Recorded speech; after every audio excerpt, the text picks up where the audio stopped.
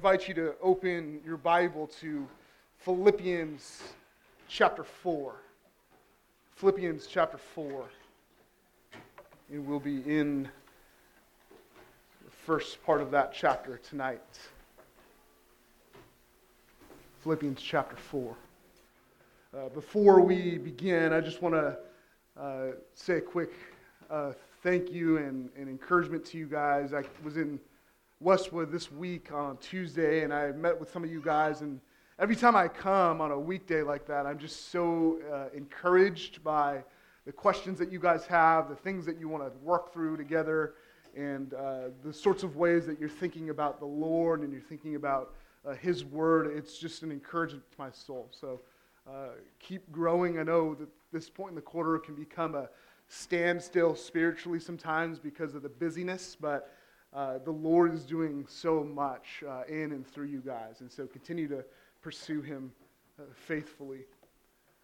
Before we begin and get into our text, I want you to think of the last time that you were really, really, really hungry.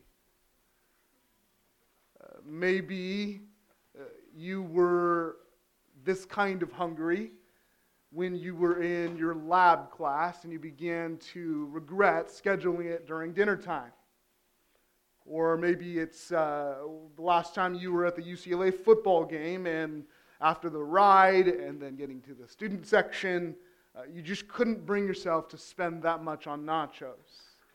Or maybe it's that time when you couldn't believe how long it was taking to make soup dumplings, and you had to wait until the process was finished. Maybe for some of you guys, that moment of extreme hunger is right now. Maybe you were setting up all afternoon and serving, and you haven't had a chance to eat yet. We all know how we get, what we're like when we're famished. When the growl in your stomach is what drives everything in you. It causes you to think a certain way, to think of foods that aren't even possible to get right now, and your patience begins to wear thin, and even what you do becomes affected, whether it's leaving class early or spending $12 on nachos. There's a reason why Snickers and other companies have capitalized on this common experience. You see, you're not you when you're hungry. We are driven by our hungers in life, whether it's a specific situation when our feelings control us. Maybe it's relational conflict where we let our judgment and our anger and our feelings control us. Or there's maybe certain situations for you where you get extremely anxious, and that's the hunger. Or maybe it's on a broader level of life. When you have a new major or a new direction you're trying to take, and that becomes the all-consuming thing. Or there's a passion project, you like to call it, and you spend an inordinate amount of time satisfying the hunger of working on that project. You see, whether it's a moment or a season of life, these moments or seasons are when our dreams and our emotions and our feelings and our desires meet the tyranny of the urgent and maybe the Superman complex in all of us. And that one thing takes over, and that one thing begins to steer the ship. And all right thinking, all logic departs, and your patience wears thin, and how you live life becomes affected by this one thing. So much of how we live is so readily dictated by how we feel. Our emotions, our appetites, our hungers, maybe what we call our dreams and desires that are really feelings and wants and needs, we call them. At best, it's because we're passionate and aspiring people. And so whatever is on our hearts is what is on the throne. In Philippians 4, Paul shows us, instead of this modus operandi of life that is being driven by our emotions and our feelings and our desires. He shows us the supreme importance of the mind. The priority for the Christian to think rightly in these instances that we're going to look at, but in life as a whole. You see, instead of letting our hungers drive us, we ought to give priority and attention to our minds. How we think ought to drive our affections and therefore our lives. You see, at the very core of how we think as pilgrims pressing on and standing firm is a heavenly mindset, a heavenward gaze, that looking up that we looked at last week. We ought to fix our minds on our future hope. This is the truth we saw last week in Colossians 3. If then you have been raised with Christ, seek the things that are above, where Christ is, seated at the right hand of God. Set your minds on things that are above, not on things that are on earth. You see, as pilgrims, the path on our heavenward journey is a battle for the mind. It's a fight to stay focused, to forsake worldly pleasures and not turn to the right or to the left, but to remain on that path to the celestial city. And so if you haven't turned already to Philippians 4, we'll be in verses 2 through 9 to see the battle of the mind. We'll begin in verse 1 for just a little bit of context. Philippians chapter 4, beginning in verse 1. Therefore, my brothers, whom I love and I long for, my joy and crown, stand firm thus in the Lord, my beloved. I entreat Euodia and I entreat Syntyche to agree in the Lord. Yes, I ask you also, true companion, help these women who have labored side by side with me in the gospel, together with Clement and the rest of my fellow workers, whose names are in the book of life. Rejoice in the Lord always. Again, I will say, rejoice. Let your reasonableness be known to everyone. The Lord is at hand. Do not be anxious about anything, but in everything be by prayer and supplication with thanksgiving. Let your requests be made known to God. And the peace of God, which surpasses all understanding, will guard your hearts and your minds in Christ Jesus. Finally, brothers, whatever is true, whatever is honorable, whatever is just, whatever is pure, whatever is lovely, whatever is commendable, if there is any excellence, if there is anything worthy of praise, think about these things. What you have learned and received and heard and seen in me, practice these things, and the God of peace will be with you. Let's pray. Father, thank you for the truth of your word. We ask that your Spirit would illumine our minds and open our hearts, and that our lives would be changed even now. Father, we ask that you would grow us tonight in the priority that is how we think. In Jesus' matchless name we pray. Amen. Tonight we come to a text that may at first seem unrelated to what we've just looked at in chapter 3.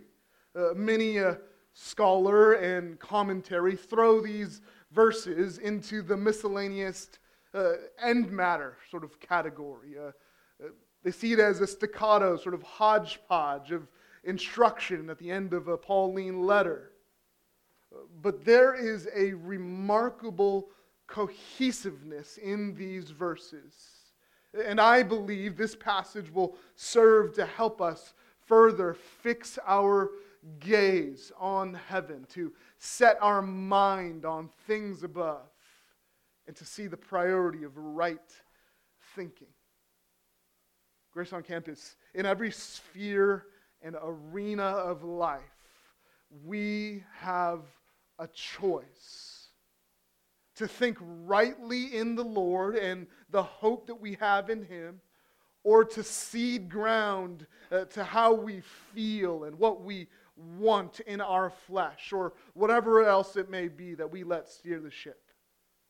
And so in Philippians 4, right thinking is heavenward thinking. Right thinking is rejoicing. Right thinking is awareness of His coming. Right thinking is thinking guided by God and guarded by His peace. And so let's look at our responsibility to think rightly, defined by who we are in Christ and the hope we have in Him. And we'll see how that right thinking will lead us to godly affections and therefore faithful living as well. Let's look at right thinking in three different realms or three different venues.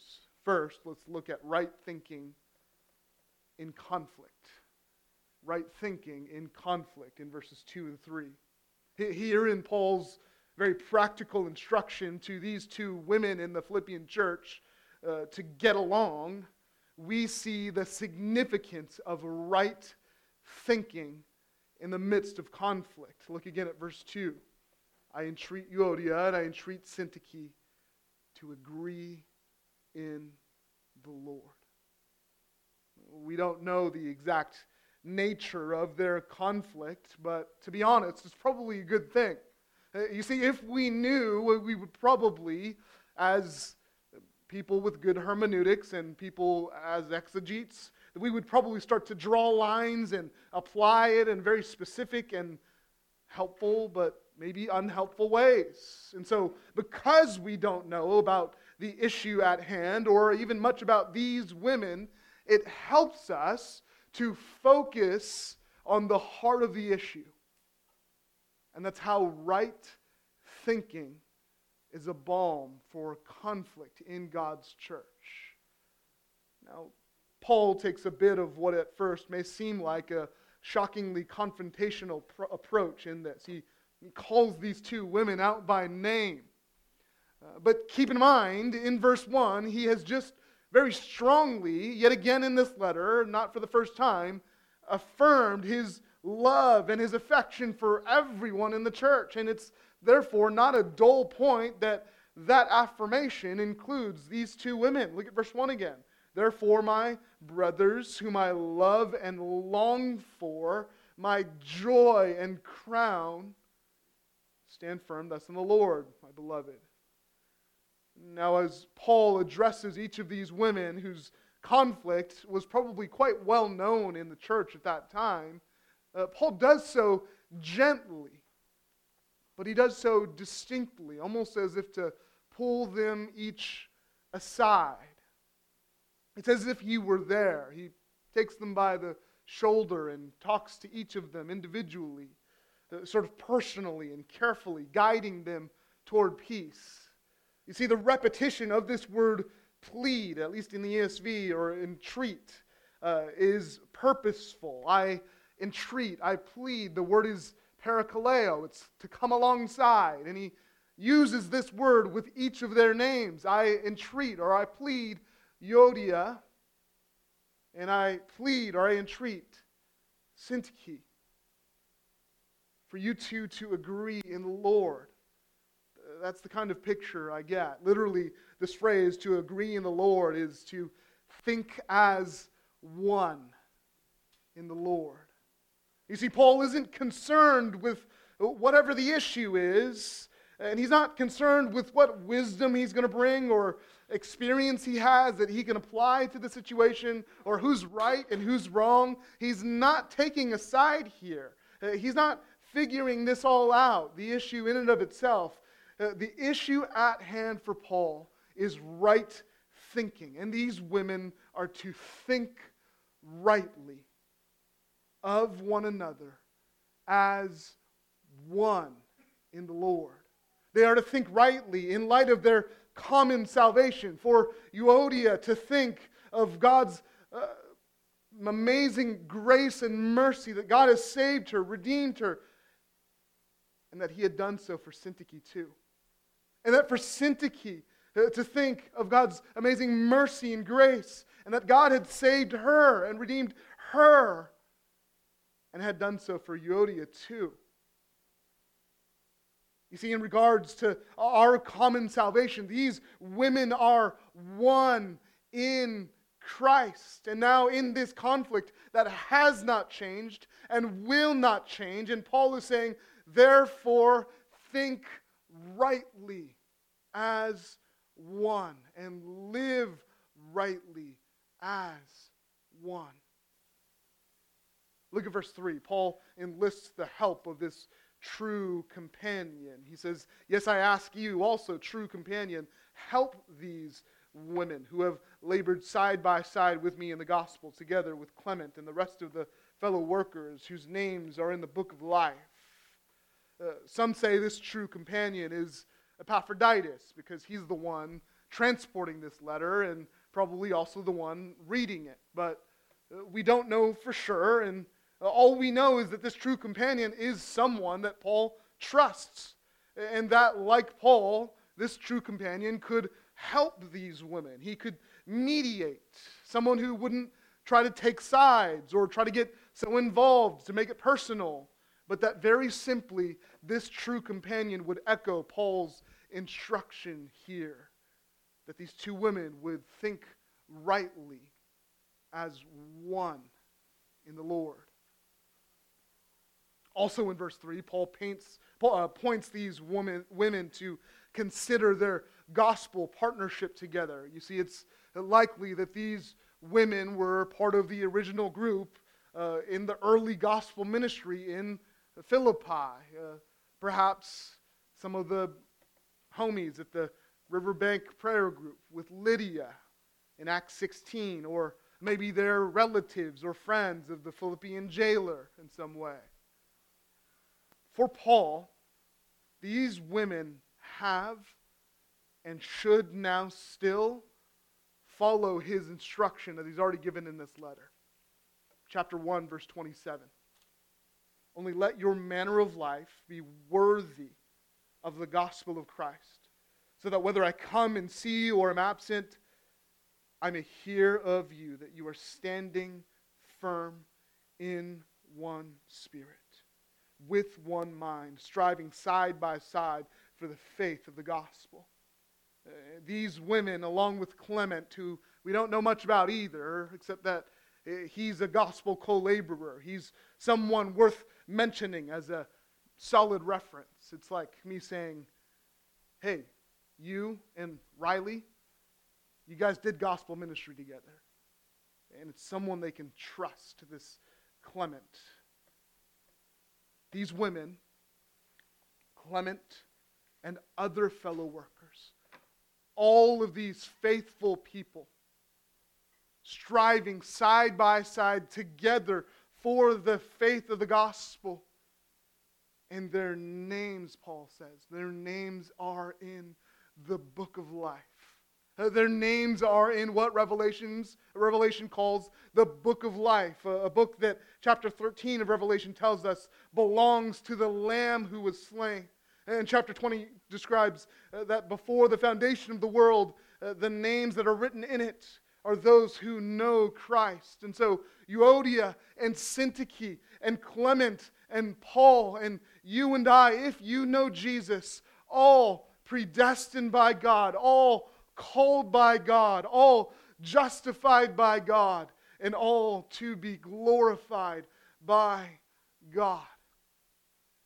And so when you, like these women, are a part of conflict with another believer, or you are that true companion, considering how you can help others resolve their conflict. And maybe your instinct is, when you're in conflict, to dig in your heels and back up your opinion with all kinds of scripture, proof texts. Or you're the true companion and you're maybe rushing to judgment, or you're trying to take sides as to who you think is right and use your discernment skills. And you want to be the one to solve everything with your amazing mediation. Pause and think. Think rightly. Because you are to think rightly as someone who like the other brother or sister you are in conflict with. You are and they are found in Him. Salvation paid for in full with His blood and with the hope of heaven ever on the horizon. You are to, chapter 2, verse 2, be of the same mind and have the same love and be in full accord and of one mind. You are to, chapter 2, verse 3, eliminate your selfish ambition and conceit and to, in humility, count others more significant than yourself. You are to, chapter 2, verse 5, have the mind that was in Christ Jesus to take on the form of a servant and set aside your opinion and entitlements, your reasons and your arguments. And you are to think as one in the Lord. You are to agree in the Lord. You are to think rightly. Romans 14 and 15 is a passage that is often butchered and dragged alongside us as a defense or an ammunition to do what we want to do and be free in Christ, when that's not even what that means. But I think Romans 14 and 15 are of such great help, because in that passage there is a weaker and a stronger brother. Not to say one is right and wrong, but one is indeed weaker and one is indeed stronger. And yet that passage still urges us to peace, to what makes for mutual upbuilding, to consider that God is judge over both weaker and stronger. And then in chapter 15, these words, Romans 15, verse 5, may the God of endurance and encouragement grant you to live in such harmony with one another, in accord with Christ Jesus, that together you may with one voice glorify the God and Father of our Lord Jesus Christ. And then verse 7, those plain and simple and helpful words. Therefore, welcome one another as Christ has welcomed you, for the glory of God.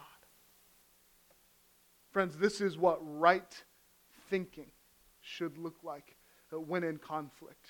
That because of our identity and our heavenly citizenship in the Lord, we can then agree in the Lord, to think as one in the Lord. Well, Paul has plenty more for us here in Philippians 4 in our second realm. The first was right thinking in conflict, and now let's look at right thinking in the everyday. Right thinking in the everyday. Paul transitions his instruction from this very particular situation at the church in Philippi to the everyday lives of these believers. Look at verse 4. Rejoice in the Lord always. Again, I will say, rejoice. Let your reasonableness be known to everyone. The Lord is at hand. Do not be anxious about anything, but in everything by prayer and supplication with thanksgiving let your requests be made known to God. And the peace of God, which surpasses all understanding, will guard your hearts and your minds in Christ Jesus. Here we have Paul's application of right thinking in everyday life. And we'll see here just how important right thinking is in our existence as pilgrims sojourning in this foreign land. We see this right thinking in the three commands in these verses. First, to rejoice in the Lord, and then second, to let your reasonableness be known, and then third, to not be anxious about anything, and then a subset of that being what to do instead, which we'll look at later. First, let's look at the basis for this kind of right thinking in all of life in our everyday in verse 4. Again, that's rejoice in the Lord always. Again, Paul reiterates, again, I will say, rejoice. Grace on Campus, from cover to cover, the Bible shows us that the overall demeanor of the Christian existence is one of constant and abiding joy. It's having the reality of salvation in our lives and being able to actively call it to mind, because right thinking about the gospel and about its truth will inherently lead us to joy. In everything, whether it's in the face of a trial, it's in light of new opportunities or unexpected circumstances, in pain and in sorrow, or in delight and in levity, we can and we must find and rehearse the joy we have in Christ. The truth that while we were still sinners, Christ died for us. The truth that He took your sin and gave you instead His perfect righteousness. The truth that He redeemed your life from the pit and crowned you with steadfast love and mercy. This truth is to be, for the Christian, a never-ending, overflowing fountain of joy. This is a joy, as we've seen in Philippians, not rooted in our own righteousness. This is a joy we could not come up with on our own, or we cannot conjure up ourselves. This is a joy that is found not in life's amusements and satisfactions. It's a joy that is not of this world and that is not based on us. What Paul is calling us to here is to actively bring to mind and rehearse and rejoice in the incredible grace and mercy of God in Christ. This transcendent joy that we've seen, that Paul has shown us in this letter that we have as Christians. It's a joy rooted in having been given the perfect righteousness of Christ, nothing of our own. It's a joy found in gaining Christ and in living for Christ and in knowing Him more. It's a joy that is being found in Him.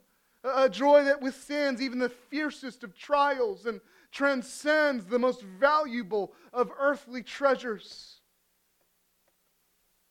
And friends, it's a joy that can only be understood by those who see and never tire of seeing that we have been saved from the depths of our sin by a gracious and an all-wise God. You see, right thinking in the everyday is first filling your mind with this truth and never seeing it as basic or unnecessary. And then seeing your heart filled with this joy. And then living faithfully step by step in light of this truth. 1 Peter 1:8 says this: though you have not seen Him, you love Him. Though you do not now see Him, you believe in Him and rejoice with joy that is inexpressible and filled with glory. Friends, our faith is a grace-aware, joy-filled faith. And so our very existence as Christians ought to be this: always rejoicing. Rejoice in the Lord always. Again, I will say, rejoice.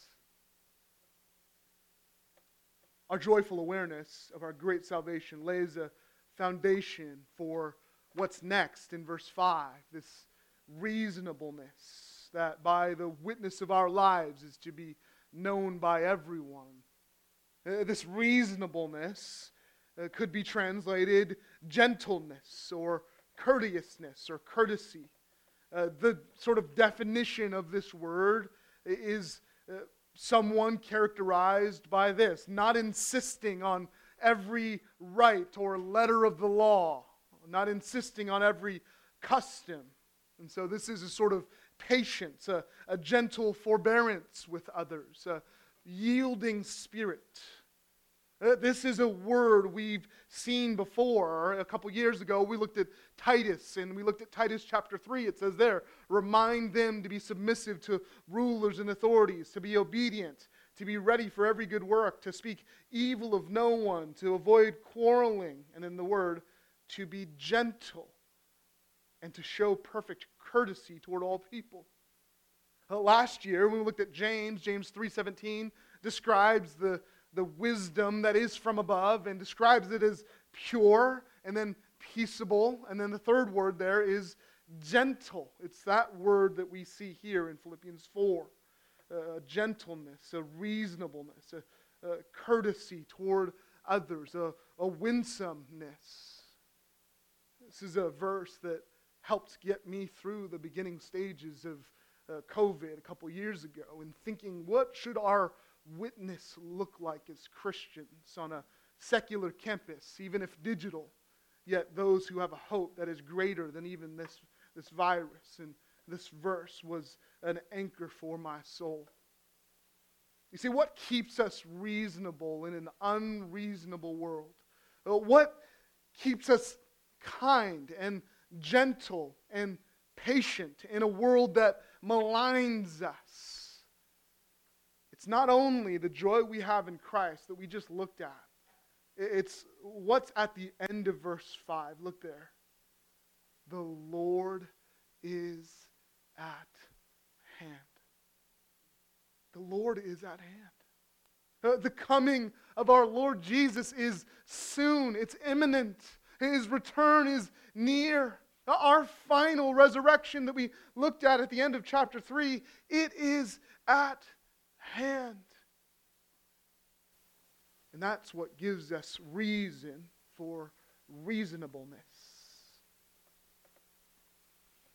A few times a week, I have the joy and privilege and responsibility of looking after our 3 boys all by myself. It's something that's earned, not given. It's something that over the years I've gotten more comfortable with. Kimmy is kind and even early along trusted me with that. But it's a thing. It's a thing. The men in the back can agree. The fathers back there.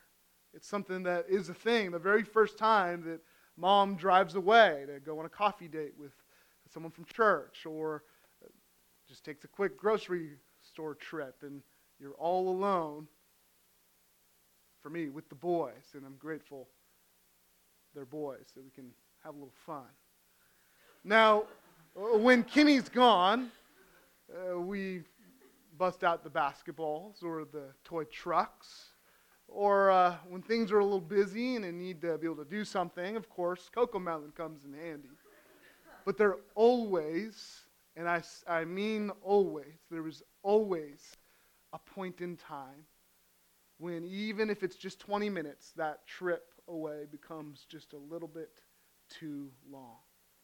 And us fathers, we have a trick for this. It's a phrase that comes naturally.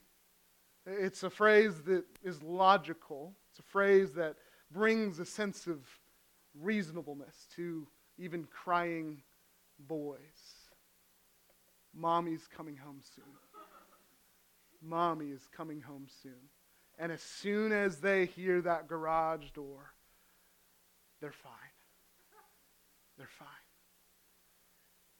Christian, that the Lord is at hand helps the drama and the hype of this life to fade. It pushes us to get our affairs in order in light of eternity. That the Lord is at hand helps us characteristically to be more patient and long-suffering with other people. That the Lord is at hand eliminates our impulse to be so judgmental and maybe triggered at everything and everybody, what they do and say that doesn't match up to our standard.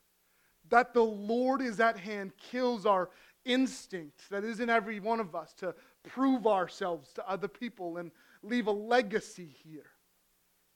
That the Lord is at hand leads us to think rightly and to hold a little more open-handedly. that the Lord is at hand transforms us into the most reasonable, the most gentle, the most kind sort of people. In Titus 3, verse 8 says this. It calls this kind of reasonable, courteous witness excellent and profitable for people. You see, as pilgrims, we need to keep looking up, knowing that our citizenship is in heaven and the Lord is at hand. And then we have this unique and unexpected reasonableness because of that fact, despite whatever may be going on around us. And that reasonableness is a witness to a watching world. Let your reasonableness be known to everyone. The Lord is at hand. Finally, in this section, as we look at right thinking in the everyday, look at verse 6 as Paul characterizes what our thinking ought not to be like, in a sense. Do not be anxious about anything. Do not be anxious about anything. The joyful, reasonable Christian has no valid reason to be anxious. The joyful, reasonable Christian has no valid reason to be anxious in anything. Thinking rightly, with the Lord at hand, and all the heavenly blessings ours in Christ Jesus, with the truth of Romans 8 that we read earlier as the wind in our sails. There are no grounds for worry or anxiety. In the hand of an all-powerful, all-wise, ever-faithful, good God, we rest safe and secure. Turn with me to Matthew 6, and we need to see the words of our Lord Jesus in this, in assuring us of His provision in this life, and His kindness, and His goodness, and His generosity to us. Matthew 6 is part of the Sermon on the Mount, and look at this section, verse 25. Jesus says this, "Therefore I tell you, do not be anxious about your life, what you will eat or what you will drink, nor about your body, what you will put on. Is not life more than food, and the body more than clothing? Look at the birds of the air. They neither sow nor reap nor gather into barns, and yet your heavenly Father feeds them. Are you not of more value than they? And which of you, by being anxious, can add a single hour to his span of life? And why are you anxious about clothing? Consider the lilies of the field, how they grow. They neither toil nor spin. Yet I tell you, even Solomon in all his glory was not arrayed like these. But if God so clothes the grass of the field, which today is alive and tomorrow is thrown into the oven, will He not much more clothe you, O you of little faith? Therefore do not be anxious, saying, what shall we eat, or what shall we drink, or what shall we wear? For the Gentiles seek after all these things, and your heavenly Father knows that you need them all. But seek first the kingdom of God and His righteousness, and all these things will be added to you. Therefore, do not be anxious about tomorrow, for tomorrow will be anxious for itself. Sufficient for the day is its own trouble. So many of you face a situation even right now as you think about the summer. You've got a big test marked by 4 letters of some kind, and maybe you've got an internship and you're moving to a city and you don't know what that'll be like. Some of you are graduating and you don't know what's next, and you've been applying to dozens and dozens of jobs with not a response. There are so many things that the lens of a human being are things to worry about, things to be anxious about. But God, by His word, through the Apostle Paul, and even in the words of our Lord Jesus, shows us the reason why we are not to be anxious. You see, these instructions are not to say that reasons for worry and anxiety in this life don't exist. It's not to deny the realities of a fallen world. Both of these passages, Matthew 6 and Philippians 4, is simply helping us think rightly about our anxieties and worries and stresses. That we ought to take every care and concern to the Lord. Back in Philippians 4, look at verse 6 again. Do not be anxious about anything, but instead, in everything by prayer and supplication, with thanksgiving, let your requests be made known to God. You see, this verse is not saying that anxiety doesn't exist, that care or concern does not exist. It's saying, let it become instead a request given to an almighty God. The grounded and right thinking of the Christian in humble and thankful acknowledgement of God's provision brings everything before the Lord, casting every anxiety on Him because He cares for you. There's a sweet and humble submission to this, a right thinking that assuages wrong feelings. It's a resting on God and His rich promises. You see, right thinking in the everyday as it relates to anxiety and worry, it isn't that you have some kind of balanced frame of mind or a conjured up calm about you. The importance, the significance of right thinking for the Christian here is that you would strengthen your trust in Him. That you would look up from the worries of this world and see the one who made an end of all your sin. And to know that if He gave you Christ, what also would He not give us in all things? And that you would see that He does not just save you from the terror of your sin and then just leave you on the wayside to figure it all out and flounder through this life, but that you would see His faithful provision and His steadfast love. And that you would see, specifically here in Philippians 4, that to assure you of His provision, His peace will guard your heart and your mind. Look at verse 7. And the peace of God, which surpasses all understanding, will guard your hearts and your minds in Christ Jesus. The picture here is a garrison, an ancient Near Eastern secret service, a protective detail for us on our pilgrim journey. And that garrison is the supernatural peace of God. It's a peace that we cannot come up with on our own, just by our own right thinking. This kind of peace is beyond human understanding and human ability. It's a peace that comes only from God when we've taken our anxieties and cast them upon Him.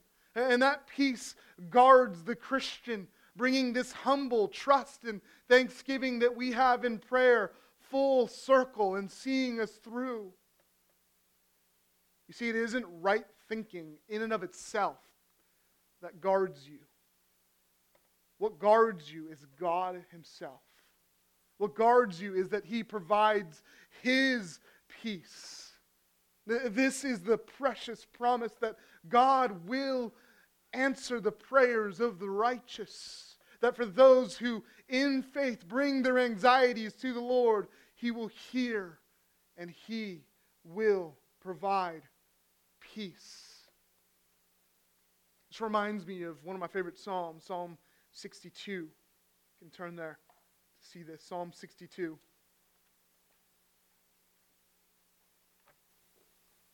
We won't look at all of it, but there's a few verses that I think are helpful in seeing the soul's trust in the face of anxiety in the everyday.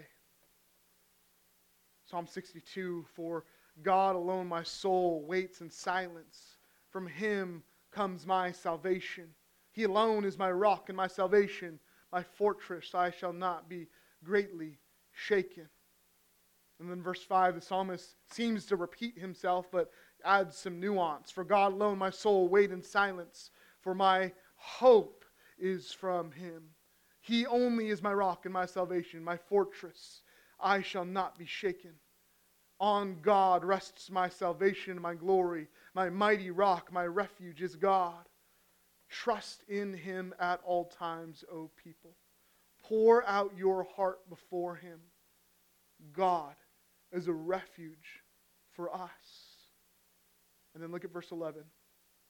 Once God has spoken, twice have I heard this, that power belongs to God, and that to you, O Lord, belongs steadfast love. Friends, we have a God who is our refuge, who is our rock, who is our salvation, a fortress. And that's the picture we have in Philippians 4, verse 7, that his peace is a refuge for us and that will guard our hearts and our minds in Christ Jesus amidst the storms and the uncertainties of life. This is right thinking in everyday life. Right thinking that is joyful. Right thinking that is reasonable. Right thinking that is trusting of an almighty God. Right thinking that we are to have as pilgrims pressing on toward the celestial city, all along guarded by the peace of God.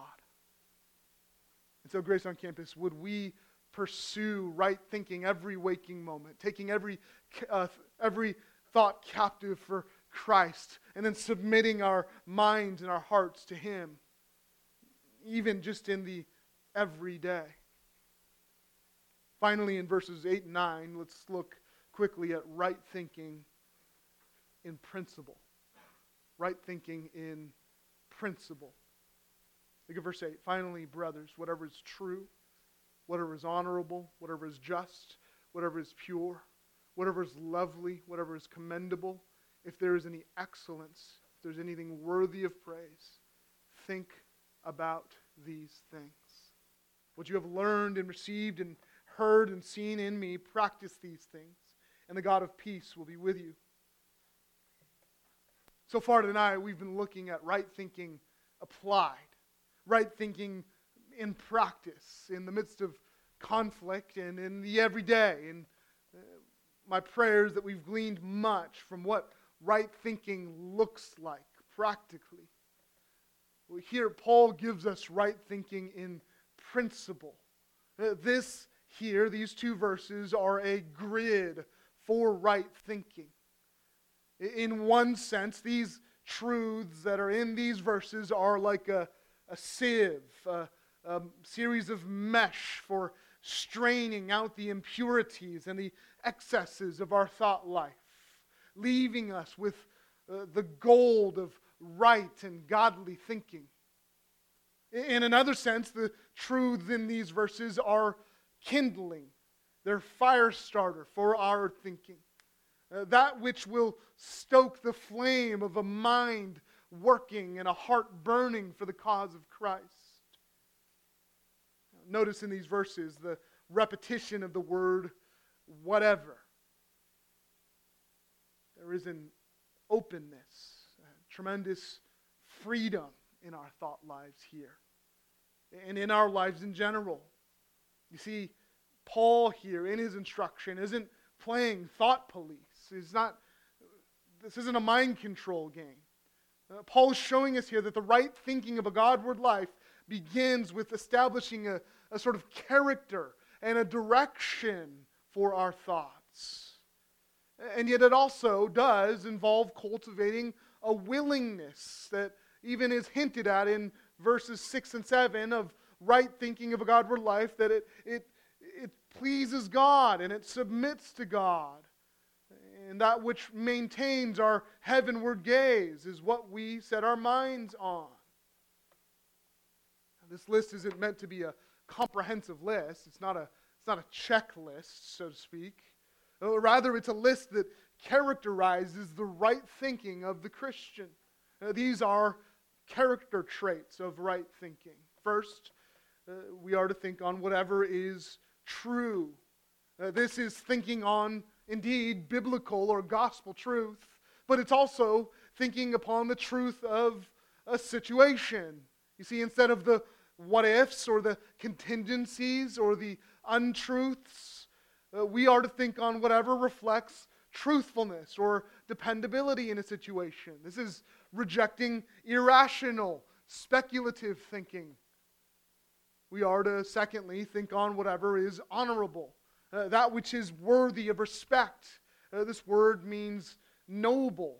It's the same word used of leadership qualification in Titus 2 and 1 Timothy 3. We are to be worthy of respect or honorable, and here our thoughts are to be that way. There's a connotation of moral excellence, but also of maturity and respectability.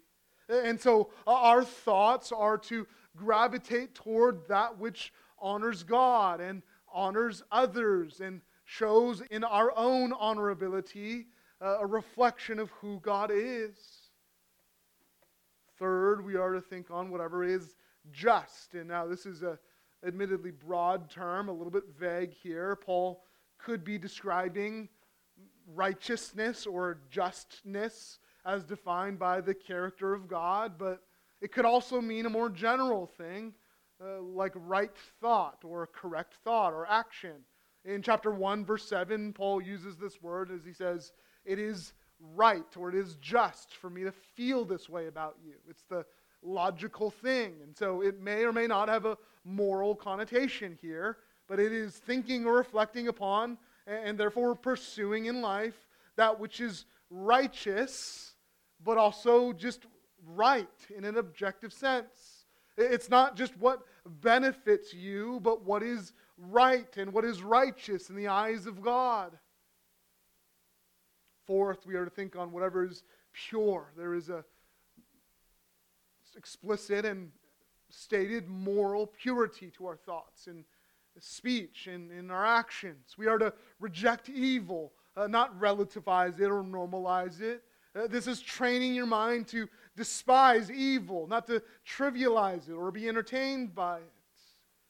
The fifth, we are to think on whatever is lovely. There's a connotation of being beautiful or attractive or admirable. See, as Christians, we think through the lens of the world as a reflection of God's glory and what He has created. And we see His beautiful design for others made in His image. And we see the beauty of what He has done in the gospel. By our thoughts, and Titus says, with our lives, we are to adorn or beautify the doctrine of God. We are to think on whatever is lovely. Sixth and last, we are to think on whatever is commendable, that which is worthy of praise or attractive, that which is spoken highly of by others, that which is of good repute. These are things that are a testimony or a resume for who we are as Christians, a proof of who we are in Christ. These are things that maintain the integrity of our faith. These are the things that we are to think of.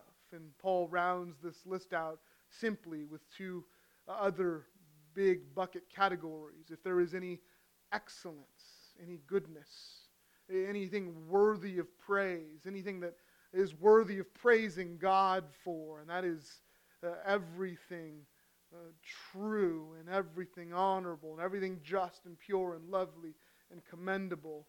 That is what we are to praise God about, and those are the things by which we must guard our minds and our thoughts. Friends, there are so many implications here for what we set our thoughts on, for what we feed our minds, for what we choose to talk to others about, and for what we watch and play and enjoy, and for what we give import and access to. There are so many implications and so many practical things we could talk about, but this list gives us the character of our right thinking and helps us to think positively instead of prohibitively on what our heavenward mind should be like.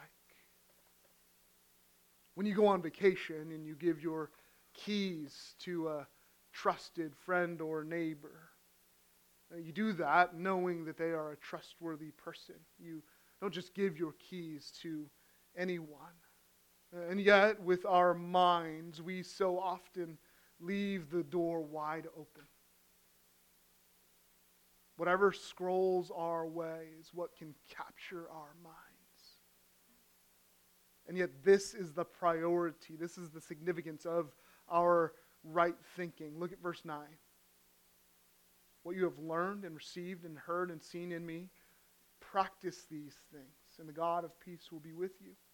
You see, all of these things for the Philippians exemplified and spoken by Paul are to be how we think indeed, but also how we live. In whatever situation or whatever decision you face, whatever temptation you are up against, whatever possibility or impossibility you face, we are to, as God's own children, think within this grid in verse 8 and defend our minds and therefore our very lives from the untrue and the dishonorable and the unjust and the impure and the unlovely, the not commendable, that which is not excellent and unworthy of our God. With all that the world has to offer and all that our minds are so naturally drawn toward in our flesh, we have a choice in what we feed our minds and what we set our minds on.